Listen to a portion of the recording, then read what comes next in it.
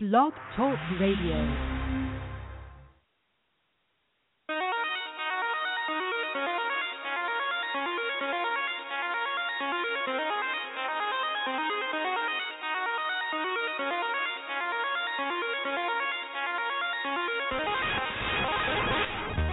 You're listening to The Invisible World with your host, Frank Todaro.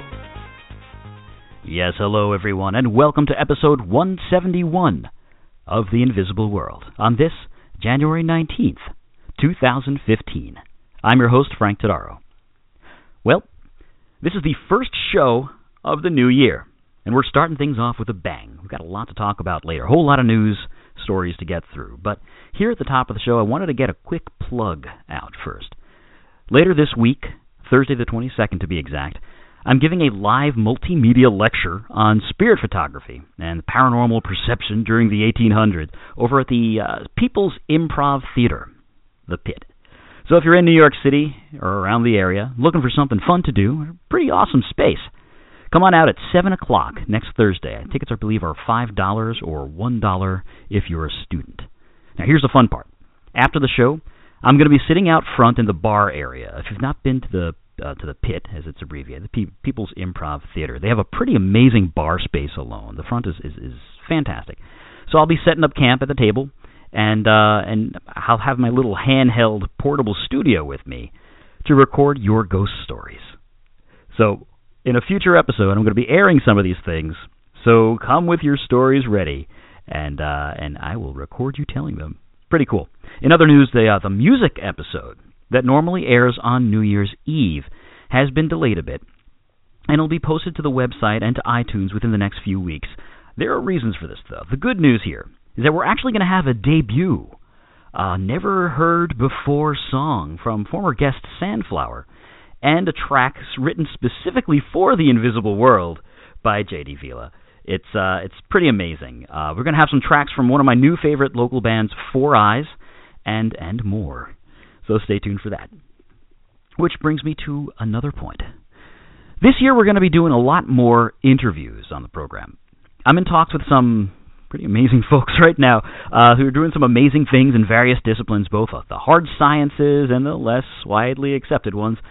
But I want to hear your opinion. Do you have an idea for a show, a guest, or a topic you're itching to learn more about? I assure you that I am more than likely as excited as you are about these things. So don't hold them to yourself. Please shoot me an email at theinvisibleworldshow@gmail.com or send me a message through Facebook, the Facebook page, facebook.com/theinvisibleworldshow, or just send me a message through the Paranormal A Radio Network. The links are all in the show notes. That's our Canadian affiliate, Terry Koenig. All that stuff will get back to me as well. And lastly, speaking of the Paranormal A Radio Network, Terry, the station head over there, and I recently co-hosted the first episode of a new show, UFO History Lesson. We've already gotten some great feedback on the program and a whole bunch of live tweets, actually, asking questions throughout, and then we answered some of them on the air. It was just super fun. So if you have a half hour and want to hear me play the bad cop on the air, check it out. I'll put it down in the show notes as well. But for now, it's been a while, and the world of the weird and wonderful keeps on turning. Sound like a 1950s announcer. It's now time for the paranormal news. As always, sort of easing in here with science news. From the website Sky News, New Horizons, the little grand piano-sized superhero of the stars, back in the news. As you know, it's set to do a flyby of Pluto, where it's going to gather new, never-before info of our favorite former planet. I say as you know because I blather on and on about New Horizons quite a bit on this show, kind of a passion of mine. I actually had the honor of presenting on her at the World Science Fair for the Traveling Space Museum, and consequently we've talked extensively about Little Ship That Could on the show. Launched back in 2006, the New Horizons probe spent the better part of its 1,873-day journey hibernating to preserve its electrical components for when it arrives at its destination, Pluto. Now, up until now, studies of Pluto have been limited to what can be determined through telescopes, so any pictures returned by New Horizons will be the first close-up images ever taken. Now, the rendezvous is scheduled to take place in July. However, the reason why we're talking about this now is that the probe is now close enough that within the next few weeks, it should be able to start returning some really impressive photographs of Pluto. I've got a quote here from the project scientist Dr. Hal Weaver saying, "For decades, we thought Pluto was this odd little body on the planetary outskirts. Now we know it's really a gateway to an entire region of new worlds in the Kuiper Belt. New Horizons is going to provide the first close-up look at them." So Pluto's still got some clout there, you know? It's a gateway planetoid. Here's a joke in there. Now, staying out there for a bit, the Dawn spacecraft is back in the news as it's on its final approach to Ceres, Astronomy Magazine reported. NASA's exploratory orbiter is due to go into orbit around this enigmatic dwarf planet this March. That's right around the corner. It's launched in 2007. It's already seen it spend about 14 months in orbit around Vesta, a protoplanet located in the asteroid belt between Mars and Jupiter. Now it's on its way to Ceres. It's a dwarf planet in the same region of the solar system where no spacecraft has gone before. So this is going to be the first guy out there. Small world's got a diameter of about 590 miles. Nonetheless, the largest object in the asteroid belt, and may even be home to some subterranean ocean of liquid water, for lack of a better term. The mission will be the first to see a spacecraft orbit two separate bodies, and it's been made possible thanks to Dawn's pioneering ion propulsion system, which is a lot more efficient than the conventional chemical propulsion. Saying here, the chief engineer, mission director, Mark Raymond, saying orbiting both Vesta and Ceres would be truly impossible with conventional propulsion. Thanks to ion propulsion, we're about to make history as the first spaceship ever to orbit two unexplored alien worlds. Sounds like something out of Star Trek. And sticking with space news here, it's rumored that we might have found the missing Mars probe Beagle. This poor little guy disappeared without a trace after reaching Mars more than 10 years ago. It was led by the late planetary scientist Colin Pillinger. The Beagle 2 mission was an ambitious attempt to look for signs of life on Mars. Now, the probe, which had been carrying a digging tool and an onboard drilling instrument, hitched a ride to the red planet on Mars Express orbiter, the Mars Express orbiter. After decoupling and heading down through the planet's atmosphere, however, it disappeared without a trace, never to be heard from again. Clearly the Decepticons. Despite search efforts covering more than a decade, the fate of Beagle 2 has always remained somewhat of a mystery. But now, scientists operating on the HiRISE camera on NASA's Mars Reconnaissance Orbiter, they've announced that they soon will be revealing a quote-unquote update on the Beagle 2 mission, of course prompting speculation that the probe might have finally have been found. Now, in related news here, it's a different story, but definitely connected. Very exciting. Way to bury the lead, Frank. Discovery News just posted that a geobiologist has identified structures on Mars that she believes were created by microbial life. There have been a lot of claims about strange objects being spotted in photographs of Mars, but now Norton Nofke, a geobiologist of the Old Dominion University in Virginia, has unveiled some intriguing new evidence to suggest that life may have actually flourished there. Her research is centered on a photograph taken by NASA's Curiosity rover. We're not talking about stone lizards or weird faces. The Gillespie Lake outcrop is what this picture is of. She believes that it shows some sedimentary rock structures that match similar structures in Earth that are known to have been created by microbial life forms. Having studied these structures on our own planet for the better part of 20 years, her analysis of the corresponding structures on Mars is certainly a compelling one. Gillespie Lake itself is thought to be somewhat around 3.7 billion years old, so these fossils would have been formed a pretty long time ago, she says. Actually, I got a quote from her here saying, "All I can say is, here's my hypothesis, and here's all the evidence I have.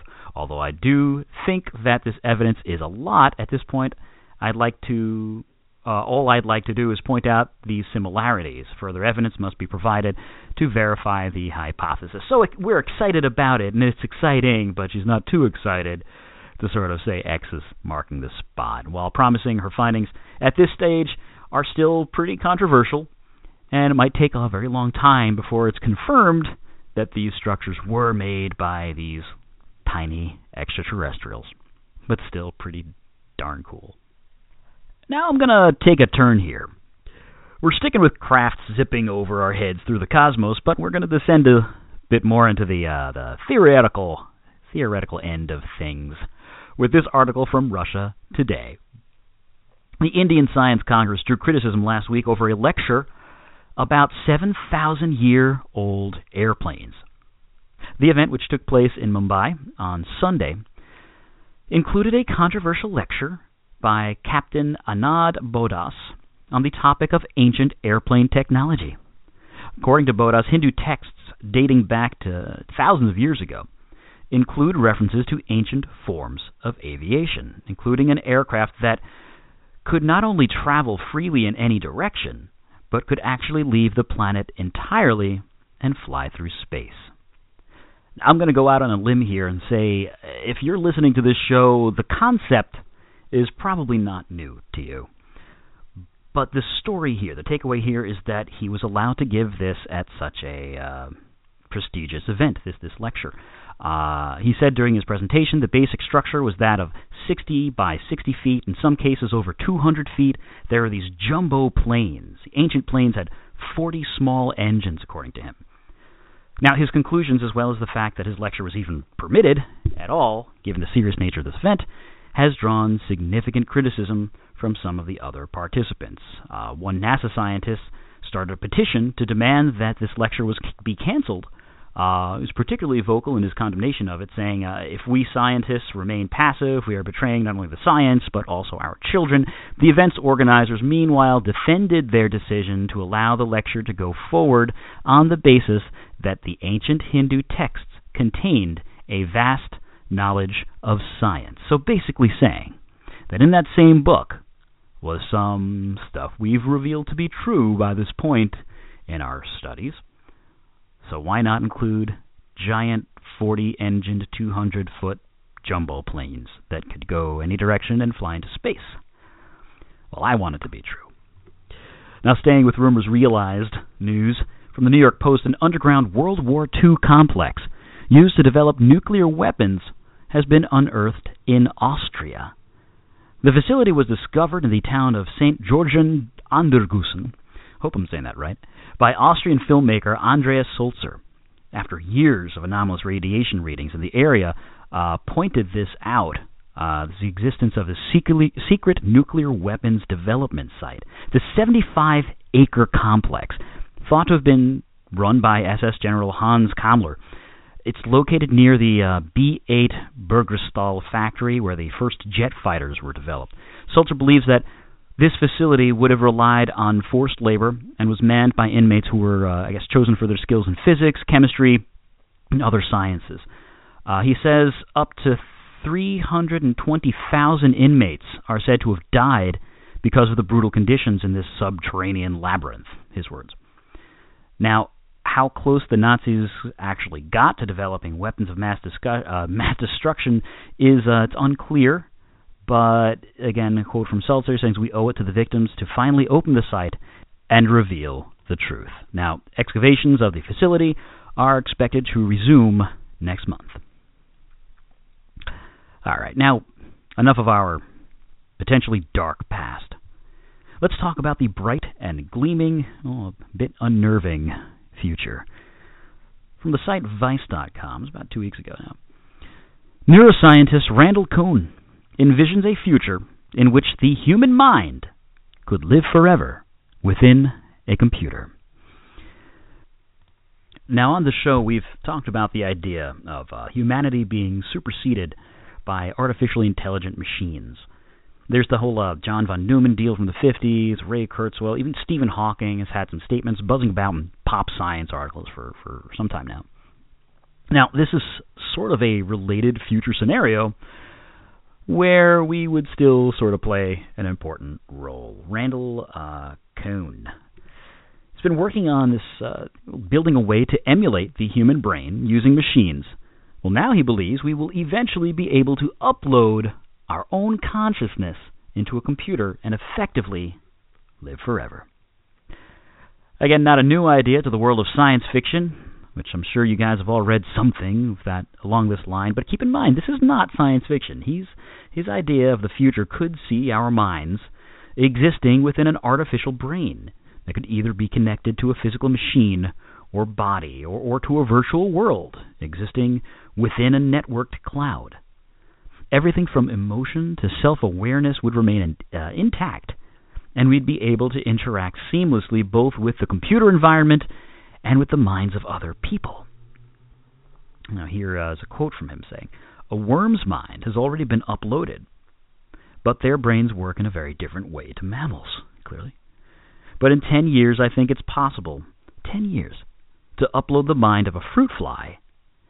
From there on, the human brain is a little hard to predict, but I really hope it will be within my lifetime." Yeesh, I hope so too. With all this work, I mean, I hope he gets to enjoy the fruits of his efforts. Wow. What do you guys think, actually? Would you do it? Say this is somehow perfected and you have the idea to upload your consciousness so you can live forever as a robot. First of all, I'm assuming that would just mean that there'd be two of you. I don't think it would delete your brain, so to speak, from what the rest of this article says, and I'll post this up to the site too. But would you do it? Now, as I look out the studio window here, I'm noticing that there's actually a little bit of flurries outside, gently wafting flakes of white, slowly falling to the ground. Which brings me to this next story, more of an infographic that was posted recently. It's through the Smithsonian Magazine. Contrary to the popular metaphor, snowflakes are actually only ever one of 35 possible shapes. Often said to be unique. You guys know the old saying, you're unique like a snowflake, you're one of a kind. Apparently what they're really saying is you're one of 35 possible things that you could be. Apparently there's only a finite number of possible crystal structures that can be found inside the frozen flecks that cascade down during the wintertime. To help illustrate this fact, chemistry teacher Andy Brunning created a detailed graphic showing all 39 possible forms of solid precipitation, 35 which are snow crystals or flakes. Just the quote here, the study of crystal structures has its own discipline, crystallography, which allows us to determine the arrangement of atoms in these solids. So there you have it. I'll throw the graphic up on the site. Keep using the phrase. The meaning's a lot cooler than the science behind it. Now, you know what we haven't had here in a while? That's right, a story about crop circles. This is from theinquisitor.com. Crop circles in Mexico appeared over Christmas Eve. That's right, folks. It's a holiday story, too. The sprawling crop formations were accompanied by sightings of strange lights on Christmas Eve. This is actually pretty cool. Members of the press were joined by thousands of onlookers over the holiday when Mexico's Texcoco region became the center of crop circle mysteries that have since captured the public's imagination. Now, as of the recording of this show on the 19th, there's still no explanation for the weird shapes that were found. The extensive crop formation, which spanned an area covering 7 hectares. I think that's about, 1 hectare is like 2.5 acres for the conversion here. Appeared overnight on Christmas Eve, following a spat of unexplained reports by local residents describing mysterious lights in the sky over the region. Mexico's federal and municipal police have since cordoned off all of the fields to prevent tampering while an investigation is carried out to determine who or what might have produced these patterns. The haphazard nature of the formation, however, in contrast to normal crop circles, which you guys are probably all familiar with, very intricate geometry, to the ones that are found in other parts of the world, this suggests that it might have been the result of some sort of natural phenomenon. I'll just add here that aliens occur in nature too, you know. Unless they're grown, I guess, like in a lab or a petri dish. Moving on. This is actually a pretty cool video that was posted to the New York Daily News. It's CCTV footage emerged of an alleged ghost wandering the hallways of Pocatello, Idaho High School. The Idaho school has become home to a significant number of paranormal occurrences over the years, with both students and teachers reporting strange noises, disembodied voices, or sightings of a figure that is thought to haunt one of the auditoriums. Now, a surveillance video recorded in the building during the Christmas holiday is believed to show further evidence that something strange has been going on there.